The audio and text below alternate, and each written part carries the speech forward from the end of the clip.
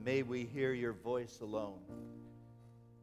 I pray that, Lord, your Spirit will speak and that we will respond in faith.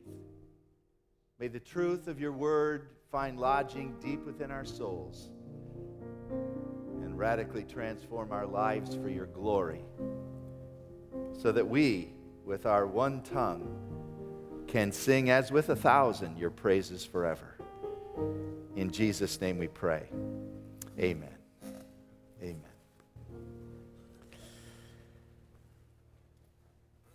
He was a 27-year-old experienced mountaineer who at one time in his life had been part of the Mountain Rescue Squad in Albuquerque, New Mexico. It was a beautiful May day in 2003, and he decided to go out on a climb in the Blue John Canyon of Utah. As he began his climb, he remembered that he had broken his very first rule, and that was to tell someone where he was going. An experienced climber shouldn't forget that rule, but he did. And so Aron Ralston began his 8-hour, 13-mile climb. At least he thought it was. Turns out to be like Gilligan's Island. A 3-hour cruise is going to take longer than he thought. He was going through a very narrow crevasse of sandstone and somehow dislodged an 800-pound boulder that rolled back on his hand and pinned him to the canyon wall. And he could not extricate himself. For 5 days, 127 hours, he was pinned and no one knew where he was. He'd eaten up all of his supplies, 3 liters of water and 2 burritos, and he knew he was going to die. He was going to die unless he did something drastic, and that's what he decided to do. With the only resource he had, a dull pocket knife, he amputated his own right hand. He first of all tied a tourniquet to stop the blood flow.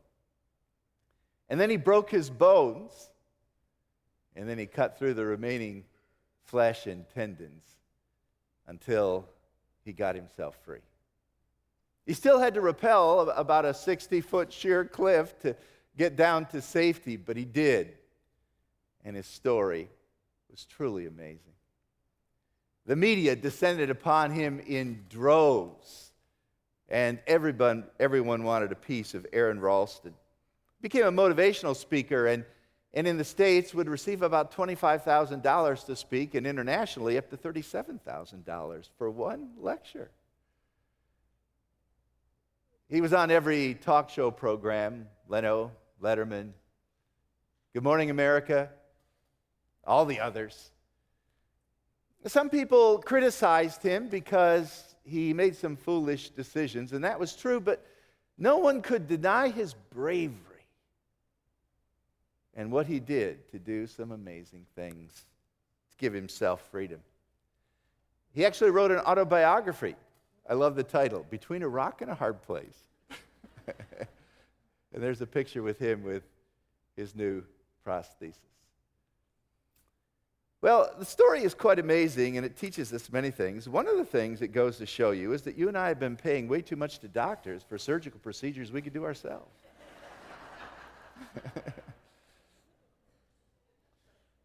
But it also shows that sometimes things are so desperate in life, you have to take drastic measures to cut off a part of you so that you can save a more important part of you. And that's what Mark chapter 9 is all about. Open your scriptures to Mark chapter 9. First of all, let me say thank you for being here on this holiday weekend. For those of you who are visiting, so glad to have you. We're studying through the Gospel of Mark. And just to give you a little bit of background, we've been in chapter 9 for a couple weeks. And as we read through this section of Scripture, especially as we get down to the end of this chapter, we realize one very important truth, and that is God is serious about sin. He's serious about sin. And whenever Jesus told his disciples that he was going to die and go to the cross, he began to teach them about discipleship and correct their erroneous views, while at the same time give them the essence of what discipleship was all about. And so we've already seen in this chapter that he's talked about how serious he is about sin and how important it is for us to honestly follow him. Those who love the Lord are to hate evil, the psalmist tells us. God hates sin so much, he sent his son to die for our sin. And he hates sin so much that sometimes we have to take drastic measures, he tells us, to eradicate it from our own lives. In talking about discipleship, he's talking about the obligations that you and I have to each other. For instance, back in verse 34, he said that you shouldn't be competing with one another. The disciples were arguing about who was the best. And he says that's not the most important thing. You ought to be the servant of everyone else. That's the most important thing. And the servant is greatest than all, greater than everyone. He brought in a small child to illustrate this story and said, whoever welcomes this child, the very humble child who can't do anything for you, can't increase your position or your wealth or influence, whoever takes this child in, takes me in, and takes the one who sent me in. And so discipleship is all about serving others, even those who aren't as great as we are. He also mentioned the fact that we need to make sure that we don't reject others. Notice in verse 38, John said to him, "Teacher, we saw a man casting out demons, driving out demons, and he wasn't one of us, so I stopped him." I would love to know how John said that. Did he say it with pride? Look what I did. Or was it a confession? Lord, after what you just said about receiving a child and not competing with one another, I'm ashamed to say, a little while ago I told a man to stop because he wasn't part of us. Either way, Jesus dealt gently with him and said, John, don't stop him. Here's another great principle to live by. Not only should you be a servant to everyone, but you need to understand that if someone is not against us, he's for us. He's driving out demons in my name. He's doing ministry in my name. Why stop that? Even though it's not of our particular stripe or he's not part of our particular group. And I think John was convicted. Like many of us, he was trying to protect his own turf, safeguard his own position. Didn't want anyone else to somehow wiggle in to the position of influence and authority he had. So in the end, Jesus is basically saying the real issue is not whether you're part of our group, but whether you're part of Jesus' group, whether you're part of his body, whether you're on his team. And when the essentials of the gospel are still beloved and honored and at the core of your faith, the non-essentials shouldn't drive us to separate, to criticize. In fact, he says in verse 41, notice this, even a person who gives a cup of cold water, any kindness shown, any help given, even as low as giving a cup of water to someone else, a simple gift, a basic illustration, shows that you will not lose your reward.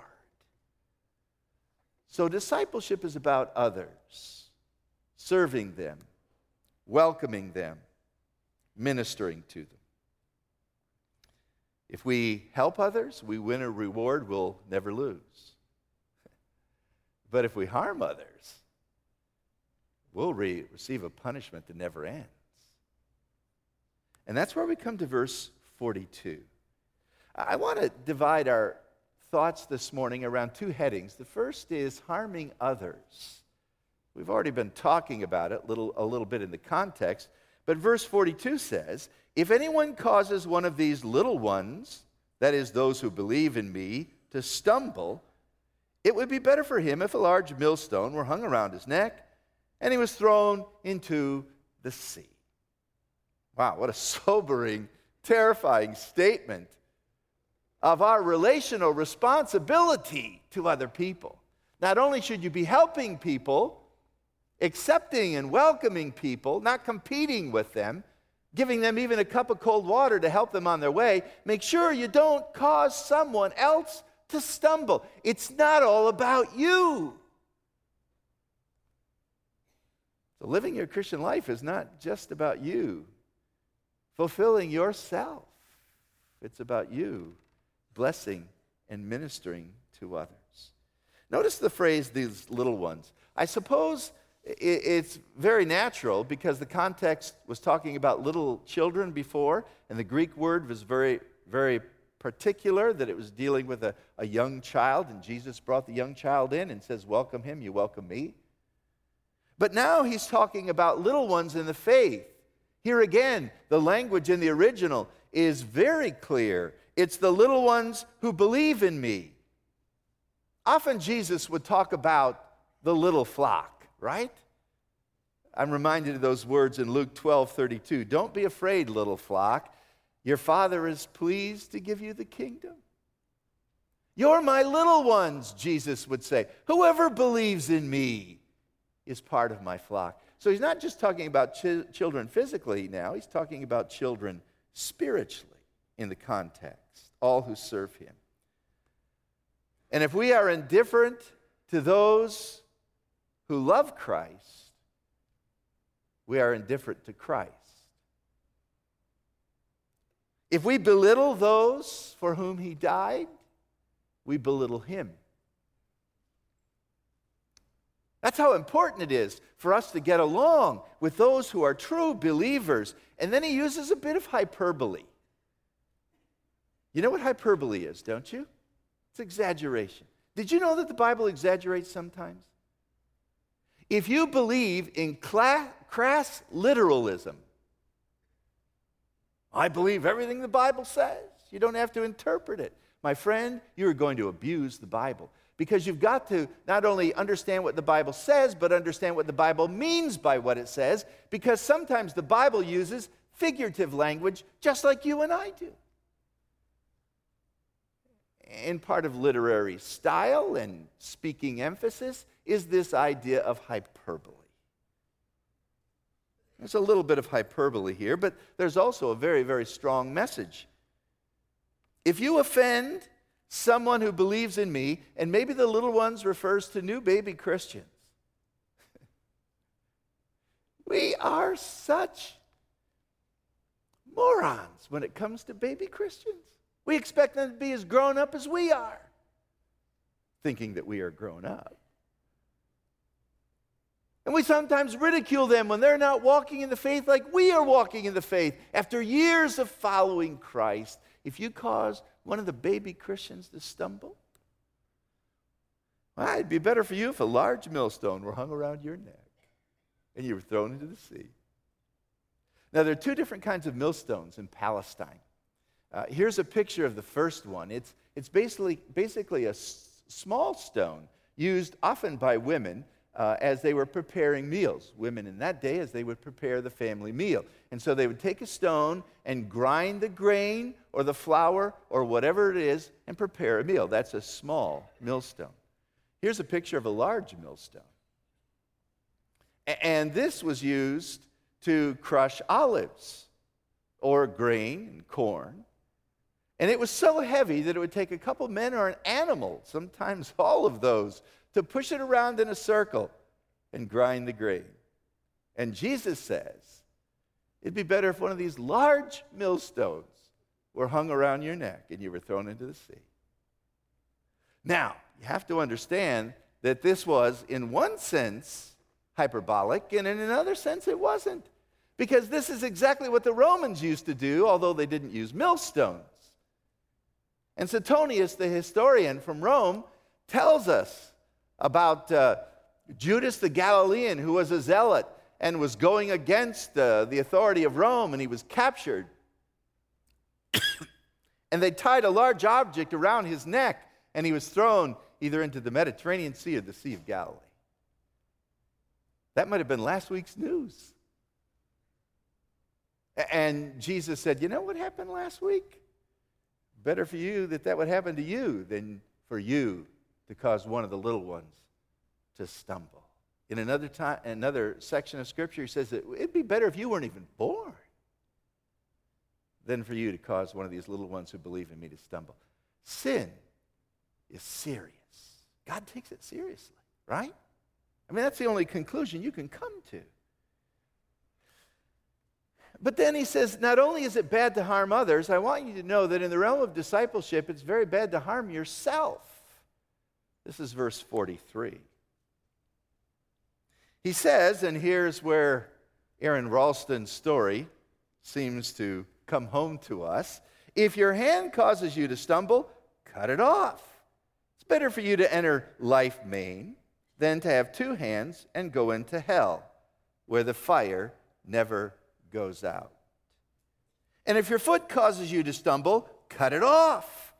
It's better for you to enter life crippled than to have 2 feet and be thrown into hell.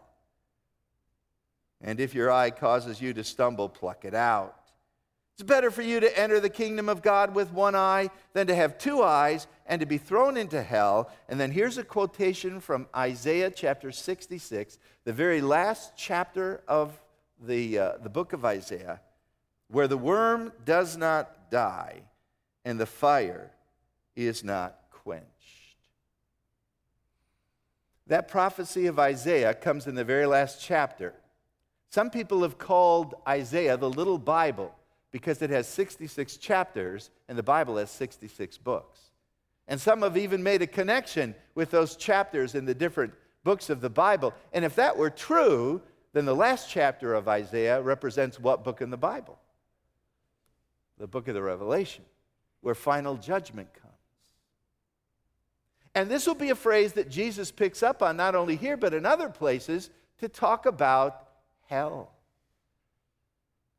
It would be better for you to be thrown into the sea, better for you to be maimed, crippled, or lose your eye than to lose your life. Better to lose a member of your body than to lose your life, is what Jesus is saying. Now, he's not suggesting physical mutilation, but rather he is suggesting, he is demanding spiritual mortification. If you read from the Authorized King James Bible, the Bible that I grew up studying, you'll read in Colossians chapter 3 and verse 5 these words, mortify the members or the deeds of your body. It's repeated in Romans as well. Mortify. What does mortify mean? Put to death. Kill it. You're crucified with Christ, but still some of the remnants of that old man lie in you and come out of you. Part of the Christian life then is to make sure you don't let sin harm you, and it is so serious, take drastic measures. Cut it off. Mortify the deeds of the body. Now, unfortunately, some Christians have taken this portion of Scripture literally. Origen, one of the church fathers, in order to keep himself from sexual sin, actually had himself mutilated. And it was a few years after that the early church actually made a rule among Christians and had to tell them, don't physically harm yourself, for that goes against the whole creatorial purpose and protecting the body and protecting life made in the image of God. This is hyperbole. So don't be a crass literalist. Study the Bible, but find out what it means by what it says. Oh, that's what it says, and that's what I'm going to do. Unfortunate for you. But spiritually speaking, yeah, put sin to death. We need to endure pain to conquer sinful habits. It's worth it to participate in the kingdom of God, to make a great sacrifice now. And by the way, it's no accident that Jesus mentions the hand and the foot and the eye. For as the Jews used to say, these are the brokers of sin. These are the avenues of sin, right? The eye sees and thinks and meditates on what it might do that is evil. The hands do the work, and the feet take us into places we should not go. The whole totality of life is encapsulated in the eyes and the hands and the feet. So whatever part of your spiritual life is keeping you back from honoring God, cut it off. And just like there is a severe punishment if you cause a little one to stumble, understand this, my friend, there's severe punishment if you don't deal with sin in your own life. And it's repeated over and over again that you'll be thrown into, the Greek word is Gehenna. When we take our trips to Israel, we walk through the valley of Hinnom. And the valley of Hinnom, actually the city of Jerusalem, is surrounded by ravines. There's one to the west, one to the east, and the Cheesemakers Ravine that goes right through the city. Well, the valley of Hinnom is on the east, separating the city of Jerusalem from the Mount of Olives.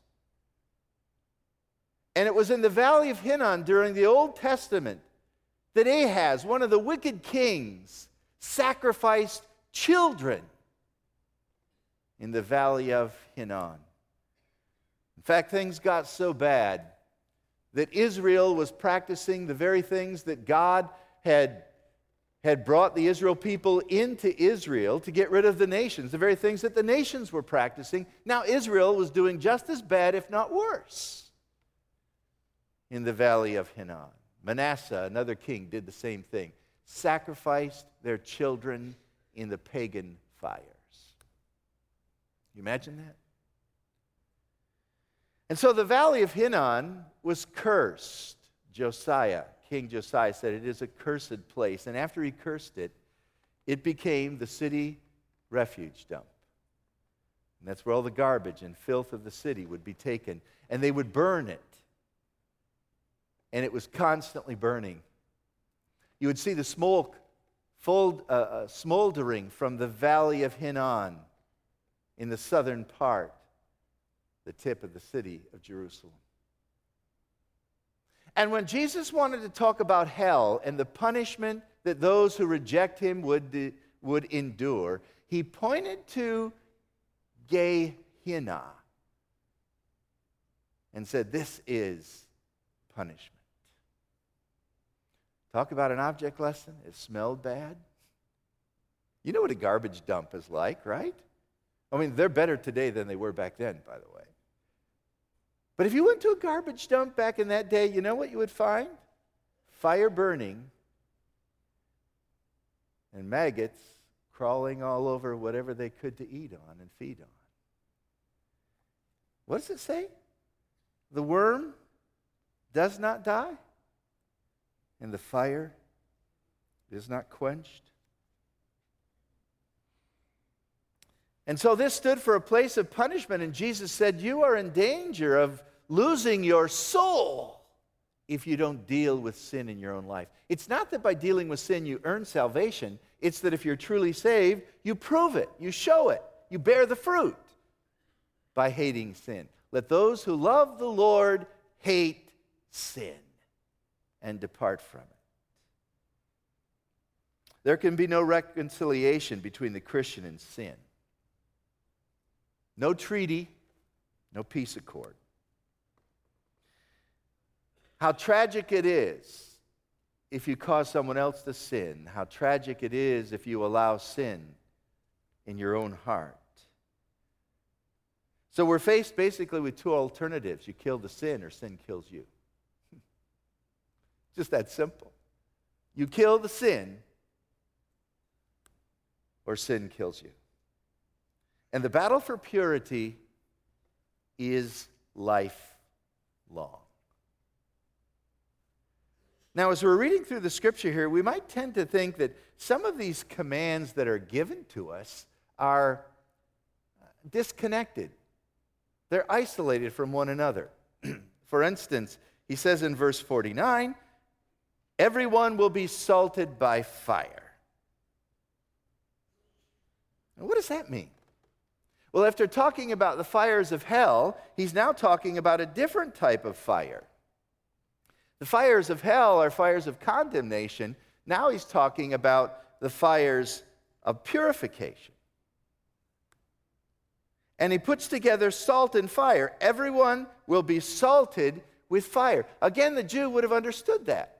Because in the Old Testament sacrifice, what two elements were always added to the sacrifice in the temple?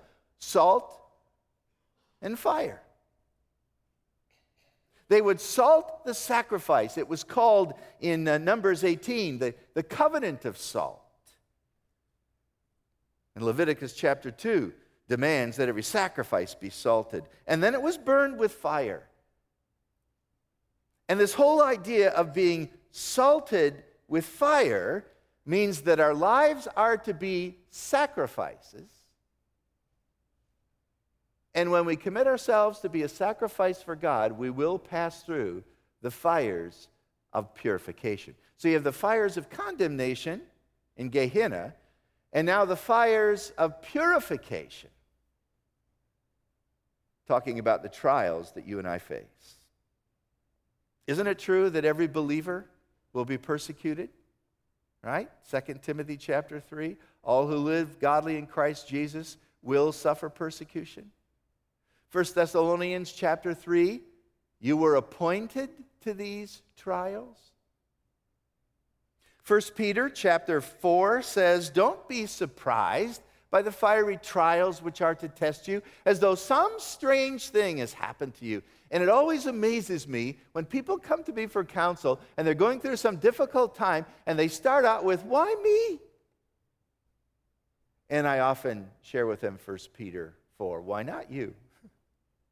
This isn't odd. This isn't strange. And by the way, I'm a far better counselor than I am Christian, because when it happens to me, I usually say, why me?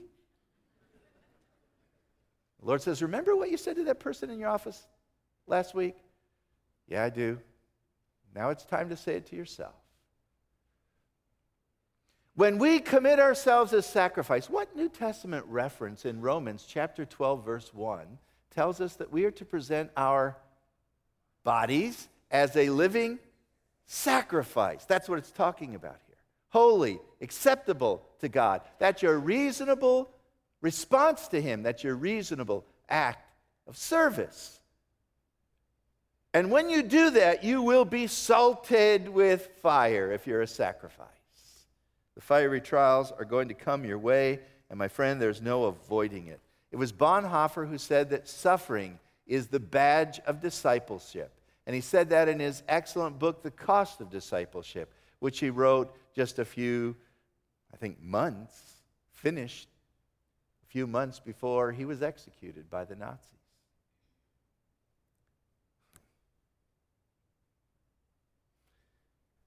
You remember this hymn?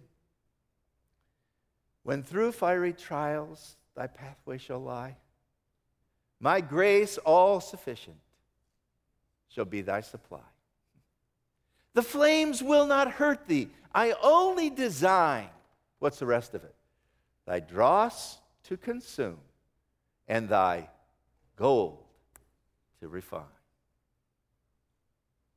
Don't be surprised when you give your life as a sacrifice to Jesus Christ that you are salted with fire. Everyone, verse 49, will be salted with fire.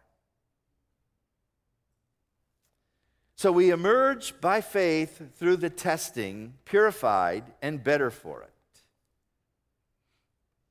But then verse 50, he says, salt is good, but if it loses its saltiness, how can it be made salty again? Have salt among yourselves. And now he goes from Christian sacrifice to Christian virtue. This brings us back to the Sermon on the Mount, doesn't it? When Jesus said, you are the salt of the earth.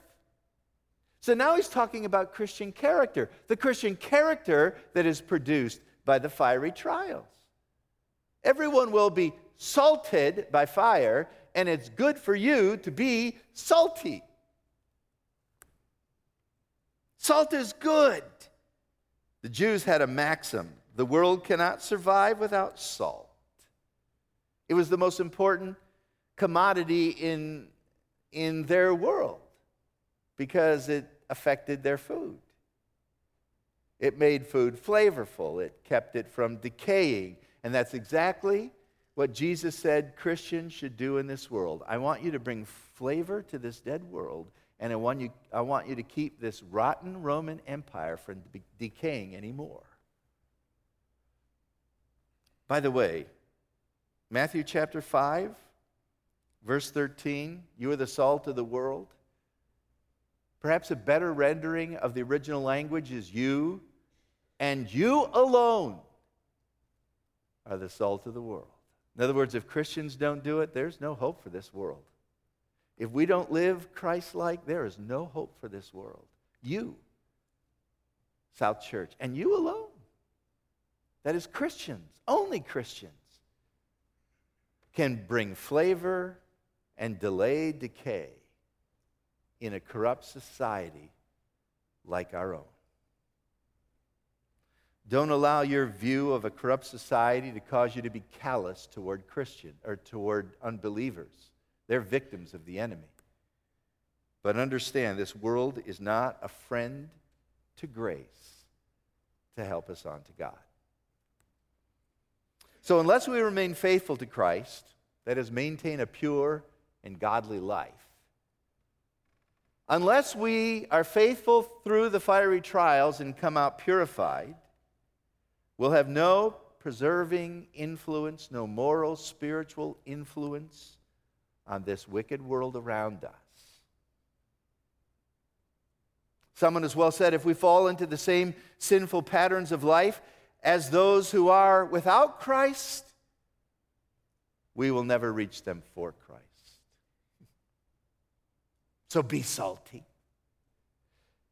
If we succumb to the normal sinful worldview and lifestyles of those around us, which so many Christians have, and we're all drawn to it like a magnet, if we succumb to that, then we'll have no opportunity to reach those who are outside of Christ around us. But if, on the other hand, we live for Christ, a godly, faithful life, we will shine like lights in a dark world. We'll be the light of the world and the salt of the earth. And people will be drawn to the light like insects. And they'll say, what do you have that I don't? So the conclusion, look at verse 50. Be at peace with each other. You say, boy, that's, again, somewhat disconnected, isn't it? No, it isn't. Because harmony with each other reflects the peace we have with God and influences our witness in the world. Jesus was always talking about, they will know you are Christians by your what? Love. The love and harmony you have with other believers will be a powerful testimony to a lost and dying world so fragmented in their own communities. And yet, when the world looks at the church, what do they see? Infighting, arguing, competition for position. Hey, you're not part of our group. You're a little child. Why welcome you? You can benefit me. None. That's what the world sees. And Jesus said it's time to get serious about sin. Not offending others. And making sure you eliminate sin in your own life. A pure life like this distinguishes us from the backbiting and back scratching that goes on everywhere around us.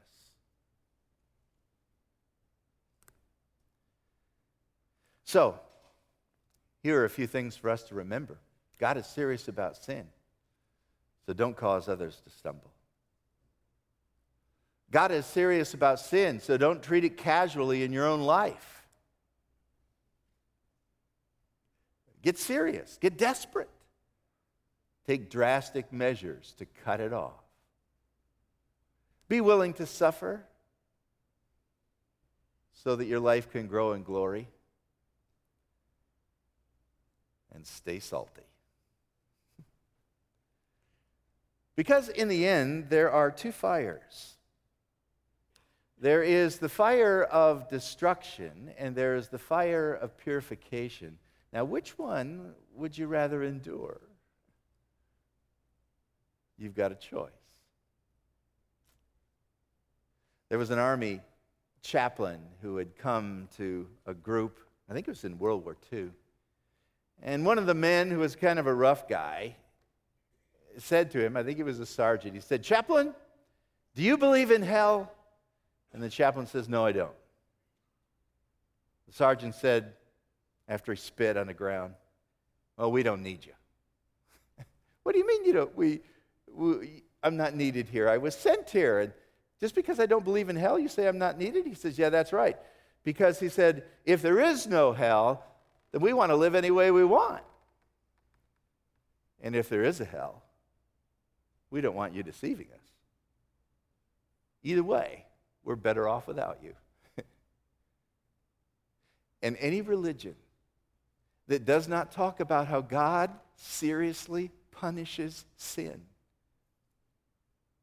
and does not offer a way of salvation through the cross, my friend, this world is better without it. Let's pray. Lord, help us this day to get serious about sin in our own life.